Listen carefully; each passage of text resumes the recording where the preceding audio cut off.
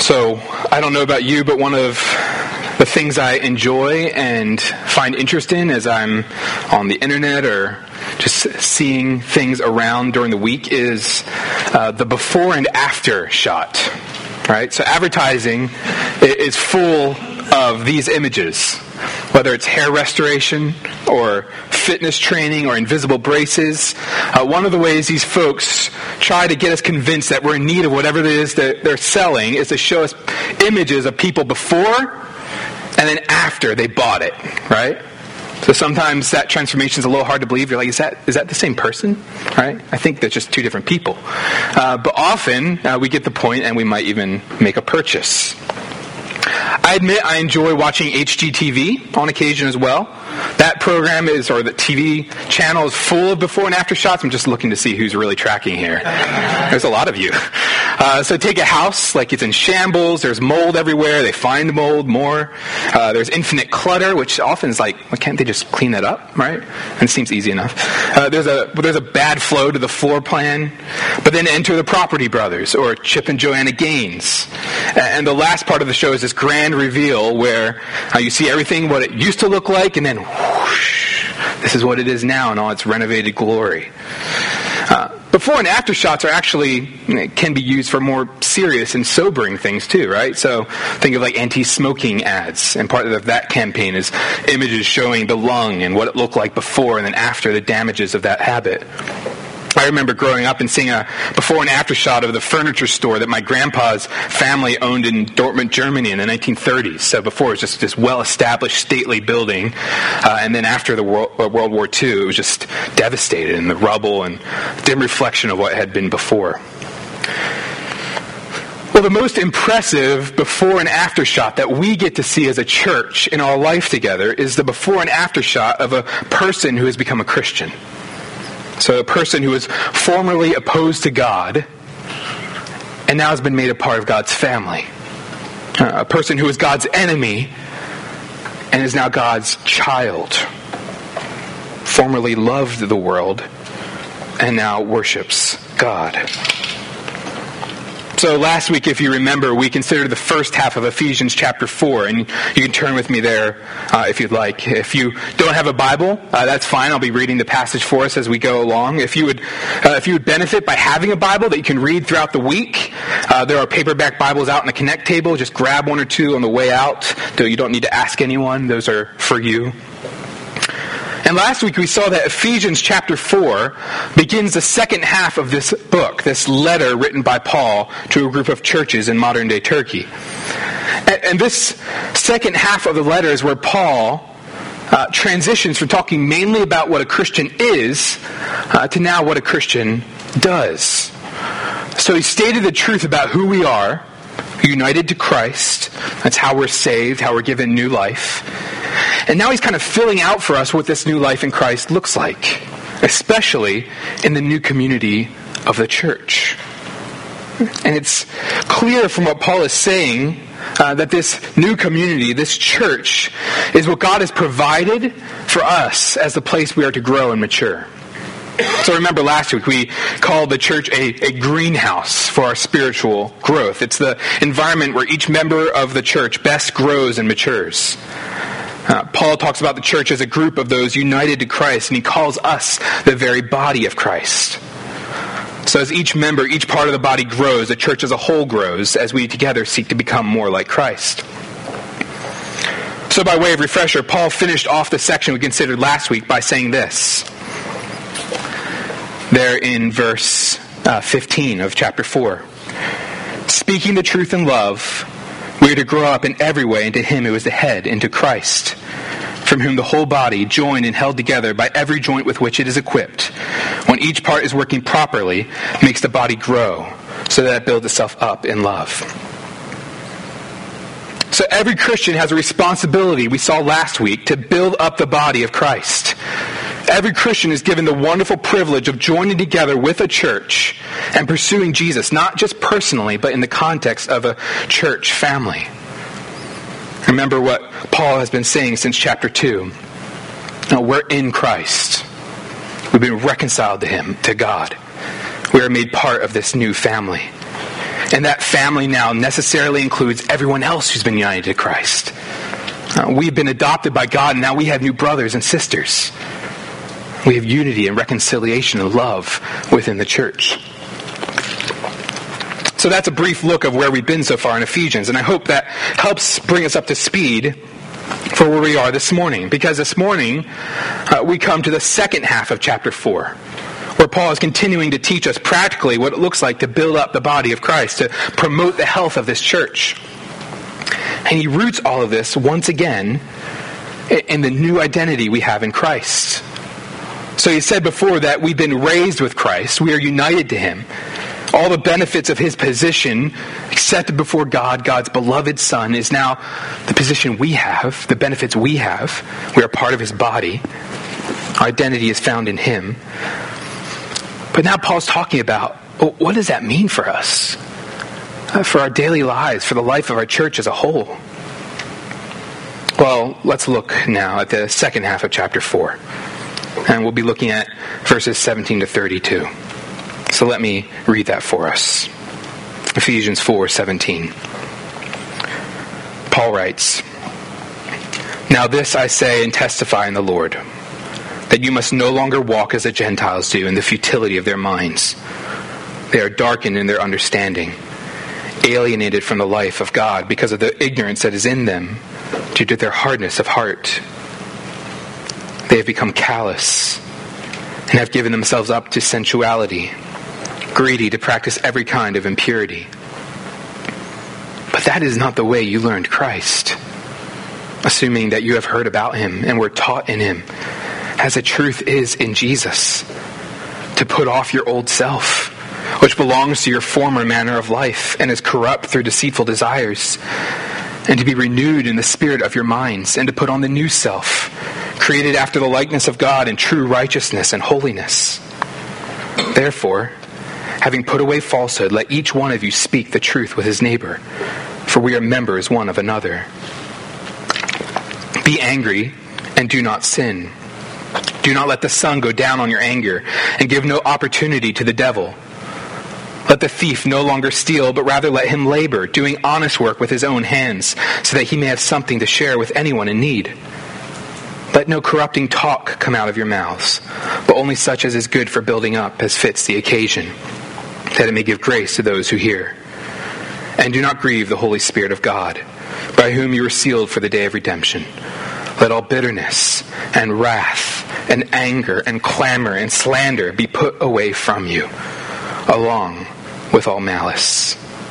Be kind to one another, tender-hearted, forgiving one another, as God in Christ forgave you."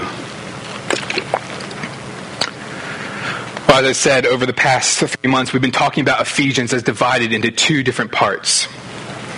Chapters 1 through 3 show what it means to be a Christian, and chapters 4 through 6 show what it looks like to live as a Christian. And I think we see those two parts of the whole kind of in a thumbnail sketch here in this passage, in these 16 verses. So that's going to be our 2 points for this morning. First, what it means to be a Christian, and then what it looks like to live as one. So first, what it means to be a Christian. In Paul's mind, there's a definitive before and after in the life of someone who is united to Christ, someone who's a Christian. So look there again at verse 17. Here we see the before picture. Paul writes, "Now this I say and testify in the Lord, that you must no longer walk as the Gentiles do, in the futility of their minds. They are darkened in their understanding, alienated from the life of God because of the ignorance that is in them due to their hardness of heart. They have become callous. They give themselves up to sensuality, greedy to practice every kind of impurity." So Paul here speaks of Gentiles, referring to those who are separated from God and living for themselves. And he sums up what it looked like for his readers to live that way, to live apart from Christ. And he's saying, don't walk as they do. That was the way you used to walk. But in Christ, you are to walk that way no longer. And what does he say about this former way of life? Well, he begins in verse 17 by talking about the futility of their minds. And he makes this more explicit in verse 18 by saying their understanding was darkened. They were alienated from the life of God. So here again, Christian, we're reminded of what we considered in chapter 2 a few weeks ago. Apart from Christ, we are spiritually dead. This isn't something we work our way out of. I mean, if Paul used terms like spiritual sickness or spiritual weakness, we might assume there would be ways we somehow could begin to make our way to God. We could overcome our weakness, develop an interest in Him, make a well-informed decision to follow Him. But Paul doesn't use those words. He says we can only be spiritually dead or spiritually alive, dwelling in spiritual darkness or spiritual light. So Paul understands that our position apart from Christ is just a terribly bad one. It's hopeless. We're in severe trouble and we don't really care. We don't know Him and we cannot draw near to know Him in our sin. And at this point, I think a tendency of ours might be to blame this on God, right? I mean, after all, it seems like we're the victims here in this scenario. We're sinful, yes, but Paul makes it sound like we're really just unable to fix that, even if we want to. And that just seems kind of heavy-handed of God. It seems kind of unfair. Why can't He just give us the opportunity to turn to Him if that's our desire, the ability? Why does this have to be our fault? And more than that, something that we kind of feel trapped in, not able to change even if we want to. Well, let's keep reading. Look at verse 18. Paul talks about this terrible state, and he says it's because of the ignorance that is in us due to our hardness of heart. Paul is saying that apart from Christ, we have darkened minds and hardened hearts. So it's not only a matter of whether, if given the opportunity, would we be able to turn to God. It's also a matter of whether, given the opportunity, we would even want to. And Paul's answer is no. We wouldn't. Our spiritual deadness is not a passive deadness. It's not a sort of limbo between good and bad. It's a walking death. An active opposition to God.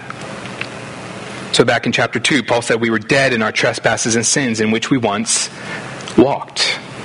And here he says, you must no longer walk as the Gentiles do. See, the longer we walk apart from Christ, the more hardened we become to Him. We're not neutral towards Him. We're not trying to decide between God and the devil. So think of that greatest animated film of all time, The Emperor's New Groove, right? If you've seen it, you remember Kronk with the angels on his shoulders, right? The angel on one side and the devil on the other, each one trying to convince him to come over to their side. It's more fun. That's not the way we live alienated from God. We're not in neutral. We're in high gear, driving as fast as we can away from God. We're utterly opposed to Him. We hate Him, His holiness, His light, His Son. Our hearts become increasingly more and more hardened against Him. Paul says in verse 19, they have become callous and have given themselves up to sensuality, greedy to practice every kind of impurity. So apart from Christ, our pleasures are taken up with our own sinful passions. We have no interest in God. And sin isn't something we just merely kind of dabble in. Paul says we sin with greediness. We're ravenous sinners. It's actually only the grace of God that prevents us from being as bad as we could be. This is our position apart from God. Paul summarized it quite well when he said back in chapter 2 that we have no hope, that we're without God in the world. So what then does it mean to be a Christian? Well, like he has done twice before in Ephesians, Paul paints a stark picture of us apart from God, but he then transitions with a word. But. That is who we were. But now everything has changed. Verse 20. But that is not the way you learned Christ. assuming that you have heard about him and were taught in him, as the truth is in Jesus, to put off your old self, which belongs to your former manner of life and is corrupt through deceitful desires, and to be renewed in the spirit of your minds, and to put on the new self, created after the likeness of God in true righteousness and holiness. So Paul has detailed what it looked like for us to walk as sinners. It's hopeless. But now he says that God has brought about something totally different. We've been taught in Christ that this former way of life is just that. It's former. We've been given new life in Christ. The truth is that we are to put off our old selves, which belong to our former manners of life and are corrupt through deceitful desires. But how? I mean, haven't we just talked about how we were spiritually dead and we cannot turn to God? As we take what Paul has said so far in Ephesians to heart, we're reminded that when we could do nothing to turn to God, he turned to us. He reached out to us. Even though we justly deserved his condemnation on us as our judge, he didn't abandon us. He knew every little sin and every big sin we'd ever committed. And he knew that every one of those sins was damnable before him, since every one was committed against his holy and sinless character. So as our judge, God heard the most horrific testimony against us and declared us guilty as charged. And furthermore, he has handed down a just ruling in light of this cosmic treason we've committed. And the way we've kind of thrown off his rule and lived for ourselves. And what is this just ruling? It's eternal death. Separation from his blessing forever. But the story didn't end there. God didn't stop at that point. The judge handed down a just ruling, but then he pulled off a grand plan to save us, those he had sentenced to death. God sent his only Son, Jesus Christ, to become a man, to be fully God and fully man, to bear temptation and trial and sufferings, yet never sin. Jesus was the only sinless man, and he lived the life we were supposed to live, but could not. When it came time for him to receive unending reward for his perfect life, he was beaten. He was nailed to a cross and crucified. Not only did he suffer physically there, but spiritually, bearing all of God's righteous judgment and wrath. This was the plan all along. God and Son agreed together that God would pour out his condemnation on Jesus so that we might live, spared God's wrath. And then Jesus rose again, as if to say that God's plan worked. He bore our sin, he condemned our condemnation, and then he rose again to show he had the power to do it. That's the good news of the Bible. And in response, we are to repent, turn to God, look to Christ. If we repent, we will, and believe, we will be saved. And if you're with us and you don't understand yourself to be a Christian, this news is for you, if you will have it. It's only good news if you respond to it by turning away from your sin and placing your trust in Christ. If you'll continue to reject God, his condemnation will remain on you. So listen, today is the day to turn to him. Don't put it off. Come talk to us afterwards if you'd like to learn more about that. And church, this is God's grand plan of salvation, and it comes to us whose hearts are hardened. So how can we turn to him if our hearts are hardened? Well, not only has God in his mercy sent his Son to die for us, but he sent now his Spirit to melt our hearts, to give us new hearts that are soft towards him, that love him, that trust him. God not only provides for the accomplishment of our salvation, but for the application of it to our hearts. He, by his Spirit, gives us new hearts, so we can repent and put off what is old, put on what is new. God's salvation utterly changes us. And we respond to it by changing clothes. Verses 22 to 24. That's the image we see there. We respond by repenting. by taking off the old set of clothes that belong to our former life and putting on the new set of clothes that belong to the new life we have in Christ.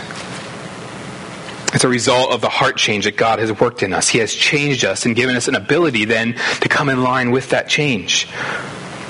It's like we have the before and after shots of our spiritual life. Before we were dead in our sin, darkened in our minds, hardened in our hearts. But now we're completely alive. Our minds are being constantly renewed, verse 23. Our new lives are patterned after God, verse 24. This is all of grace. Christians, this is a reminder for us whenever we become comfortable in our faith. Whenever our identity as Christians begins to feel old and worn out and tiresome. This morning we're called to remember who we were. Hellbound, under wrath, no desire to change. We were plummeting away from God like a car hurtling out of control, without hope. It's also a reminder, Christian, to remember who we are. In His mercy, God has sought us out, arrested that hell-bound race, given us new hearts, ability to repent and believe, put off the old self, put on the new, continually renewing us to become more like Christ. You see, Christian, how there's no room for pride here. Have you grown in your faith? Have you had opportunities to teach, serve the church? Are you sharing the gospel? If so, praise God and praise Him alone. Don't reserve praise for yourself. Accept the thankfulness from your brothers and sisters, but then praise the Lord. His renewing work in you is bearing fruit. Be humbled. May our conversations here in this church and without in the community be flavored by the grace we've been shown. Were it not for Christ, we would be still lost. And friends, this is a reminder of the complete transformation God has worked to save us. He hasn't just updated us to a new and improved model. He hasn't tweaked us, corrected a few things. He's not an app we kind of downloaded to give us greater blessing or fruitfulness. I've heard people use the phrase, God is a God of second chances. So if you've messed up your life, His grace comes and gives you another chance. And friends, I kind of get that. God is a God of grace. He does extend forgiveness over and over again. So if that's what that phrase is talking about, that's good. When it comes to our salvation, when it comes to the cross, saying God gives us a second chance is not the gospel. If He had given us a second chance, we would have blown it again. The gospel says Jesus came to take our penalty and give us not second chances, but completely new lives. Salvation fully and freely. There's nothing to do to earn it. This new life utterly changes us. It's why we call it conversion. It's our testimony. We had darkened minds, but God. We had hardened hearts, but God. We were living the life of the old man, but God has given us new life. God isn't just merely an add-on. He is our lives. His redemption, our conversion, it impacts everything about who we are. It's an utter transformation. I've been reading the autobiography of Rosaria Butterfield. In the late 90s, Rosario was a tenured professor at a respected university with a specialty in a field that was opposed to everything Christian. She spent her life mocking the truth claims of the Bible and God Himself. But then, the Spirit gave her new life. Her whole world began to unravel, and all the things she'd invested in fell away. Rosaria realized that God's call on her life meant leaving everything and following Him, and this is how she described it. Making a life commitment to Christ was not merely a philosophical shift. It was not a one-step process. It did not involve rearranging the surface prejudices and fickle loyalties of my life. Conversion didn't fit my life. Conversion overhauled my soul and personality. It was arduous and intense. I experienced with great depth the power and authority of God in my life. In it, I learned, and I'm still learning, how to love God with all my heart, soul, strength, and mind. When you die to yourself, you have nothing from your past to use as clay out of which to shape your future. Church, in Rosaria's words and in Paul's words, we see what it means to be a Christian. Being a Christian means to be transformed by God's Spirit so that we repent and place our trust in Christ. Being a Christian means we've been joined to Christ. He's our identity. We've found our only hope in His life, His death, His resurrection. We've put off the old man given to sin, and we put on the new one, growing to be like Jesus. Being a Christian means we have been changed. We belong to Christ. We don't live for ourselves anymore. So if this is true, then what does it look like to live as a Christian? This inner transformation in our hearts must affect the way we live, right? How?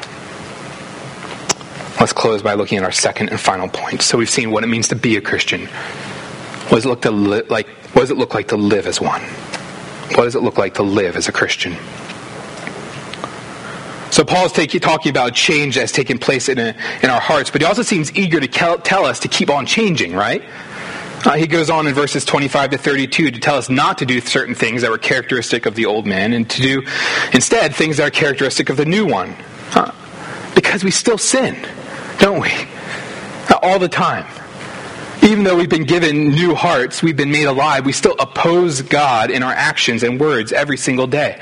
So this new identity we have, these new clothes we have, are things we're meant to grow in. We see a tension here, as we do all throughout the New Testament, between what is already true of us and what is not yet completely true of us. Yes, in Christ, praise God, we are perfectly acceptable to Him. Our position is secure. Our sins have been placed on Jesus. They're not ours anymore. We're saved. But salvation doesn't end there. It doesn't end with a decision, a walk down the aisle, a short prayer. The impact of God's work in giving us new hearts is borne out over the rest of our lives as we grow to become like Christ. So while we have put off the old man and put on the new, we're continually learning how to live that way. In our daily life, repenting, putting off the ways in which we formerly lived, remembering that's not who we are anymore. That's not where our identity is anymore. And turning and putting on this new way of life we have. Remembering together as a church, this is who we are now. This is our identity. Striving to walk that way, learning how to live that way. Pastor and author Tony Merida uses the story of when he adopted 4 children from Eastern Europe.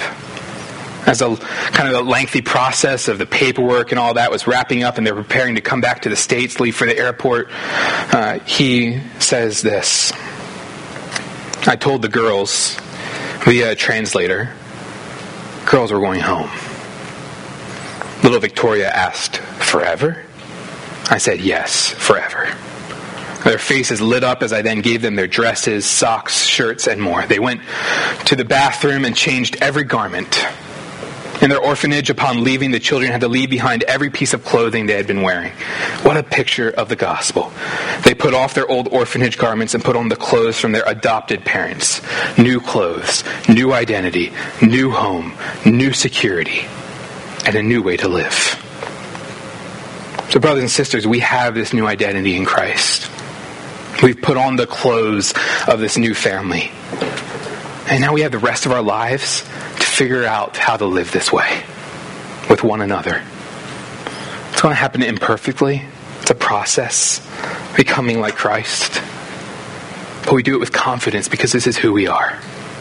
Day by day, minute by minute, striving to put away sin that marked our former lives, and through the Holy Spirit renewing our minds, live as those who have been made new in Christ. As Tony Merida says, we must live differently since we're new people. So what does that look like in the life of our church? Paul gives us several examples in the closing verses of this chapter. Here we see just a few specific ways we still cling, or we still see our sin clinging to us, and we need to help one another as we grow in this new identity. It's something we do together, something we do in light of the gospel, and something we do empowered by the Spirit. So let's consider each one briefly, and then we'll be done. So first look there in verse 25. Therefore, having put away falsehood, let each one of you speak the truth with his neighbor, for we are members of one another.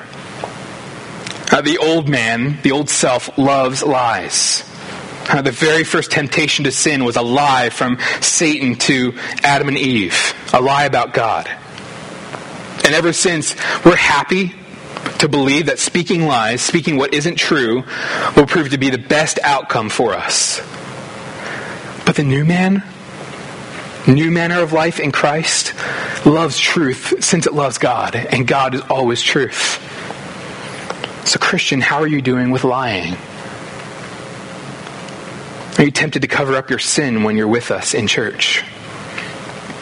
Is it second nature to you to put on a good face and lie about how you're really doing? Truth, as we saw last week, is the bedrock of our unity as a church. Truth is essential to our health as a body. Paul makes that connection there at the end of verse 25. We are members of one another. And lying hits right at the heart of our unity. One commentator from 2 generations ago said a lie is a stab into the very vitals of the body of Christ. And so because of that, lying must be something we put off. Now, this doesn't mean that anytime anyone ever says, how are you doing in church on Sunday mornings, you say, well, sit down. We got a lot to talk about. There is a role that tact and discernment play here. But if no one in the church who isn't your blood relative knows how you're really doing, I think you're not speaking the truth. So repent. Strive to walk in your new identity in Christ. Find someone you trust in the church and have a talk. And find freedom and joy in confessing sin. Second, verse 26. Be angry and do not sin. Do not let the sun go down on your anger and give no opportunity to the devil. The old man has given to sinful anger. Anger is at its root a desire to be God, isn't it? It's sin at its most basic. But the new man is given to anger that is God-honoring. Anger at sin. Anger at sin's effects in the world and in our lives. And the new man is careful to guard against sinful anger and instead pursue reconciliation without delay. So Christian, how are you doing with anger? Are you angry at the right things? As I look at my past week and the times I was angry, it's usually when I was reminded that I'm not God and I really want to be. It's when my schedule is disrupted. My goals are not reached. My comfort is disturbed. But church, the gospel shows us our anger the way God sees it. It's not just a need to vent. It's a battle cry against Jesus' control of our lives. So we need to repent of that. So, where are you sinfully angry this morning? Is your sinful anger easily visible, or is it something you kind of stew on and let simmer below the surface? Paul says, don't let the sun go down on your anger. And that's kind of what he's getting at. Don't let it simmer. Don't nurse it. We have been set free from the control of sinful anger. So let's not give an opportunity to the devil to disrupt our unity and spoil our witness. Let's be quick to reconcile and forgive. Third, verse 28. Let the thief no longer steal, but rather let him labor, doing honest work with his own hands, so that he may have something to share with anyone in need. The old man steals and works for what is not good. He thinks only of self. But the new man labors honestly and is a hard worker and has a desire to be generous with his wealth and his time. So Christian, how are you doing in your work? Are you faithful in your workplace? Do you arrive on time? Do you work for the benefit of your boss even when you don't get the credit? Do you sense a growing desire to be generous? To give to others with no strings attached? Church, we're called to be workers until Christ comes back. Not only for our employers and our families, but for the building up the body of Christ. So there will be times when family needs to take more time. There will be times when work will take up more of a priority. But for each of us, let's commit to being prayerful and thinking hard about how we can be at work here to build up the body of Christ. There are opportunities coming up reaching out to community through Power Packs and Tree of Life, maturing the body through the women's Bible study. Men, we hope to start up a reading group in the new year, and so be on the lookout for that.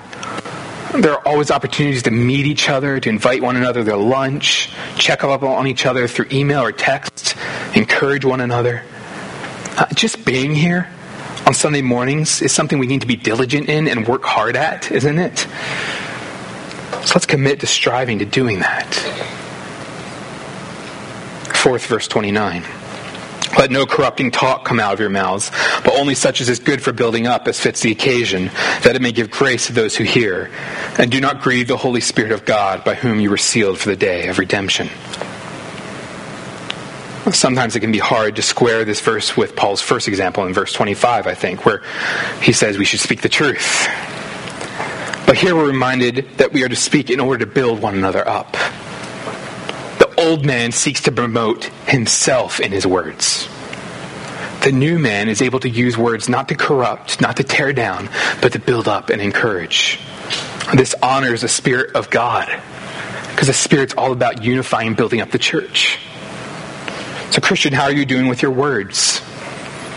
Are you finding it easy to complain about your boss or your family? Are you speaking too easily about secrets or weaknesses of your brothers and sisters in the church? Is your private conversation dirty or explicit? In our day and age where this really hits home, I think, is on our Facebook pages, on our Twitter feeds, in the blogosphere, on the Instagram. We easily leave our words out in that kind of never-ending world of the internet where they never truly die, and we expect no major pushback. We can show hatred towards political leaders. We can trash other brothers and sisters in Christ without praying for them, and just kind of have that safe distance. There's even this thing I hear recently called Snapchat, where you can post stuff that only stays online for a little bit, right? For a specific amount of time. And to be honest, I love social media. So one of the reasons I try to get off it is because I still go on it, even when I'm off it. I love social media. I'm not trying to single it out, but for me, this app sounds like a singularly bad idea, right? It's a perfect opportunity for someone like me who's just given to talk, to just put stuff out there, have people read it, and it just kind of disappears.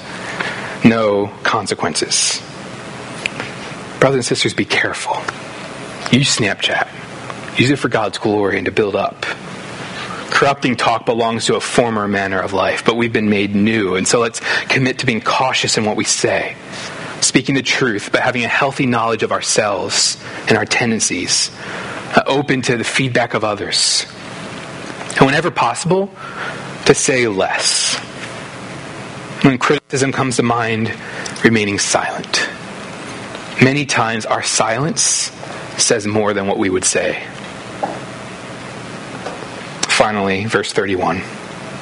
Let all bitterness and wrath and anger and clamor and slander be put away from you, along with all malice.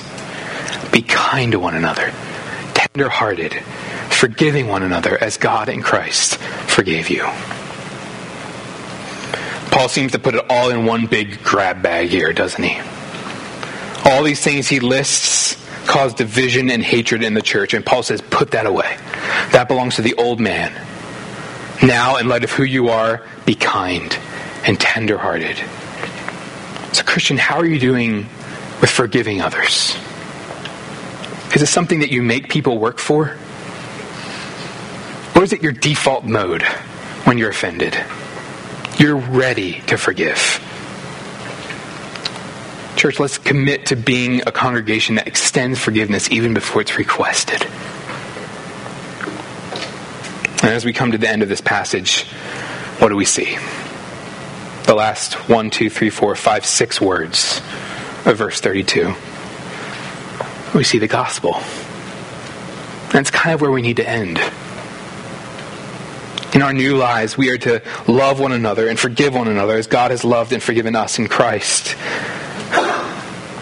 And it's that reality, that truth, that allows us to go over a list like this, that searches us and tries us and lays us open,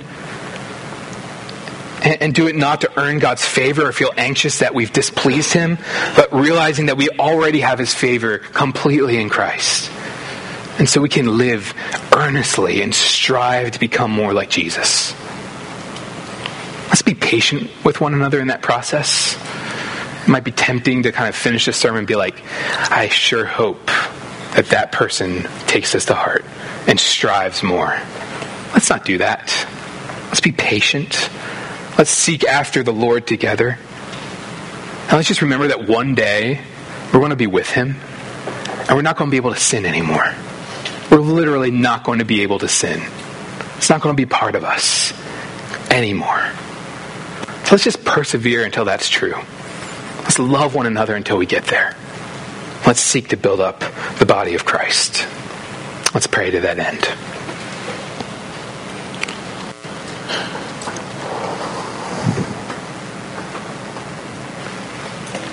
Our God, thank you for changing us, for transforming us. We're humbled by that. And make us more holy, more righteous, more loving. Sanctify us. Lord, as we've put off the old and put on the new, help us to learn how to live like that is true. And help us to just look forward to the day when we will, as we sung before, be glorified with you forever. Keep us until that day. In Jesus' name. Amen.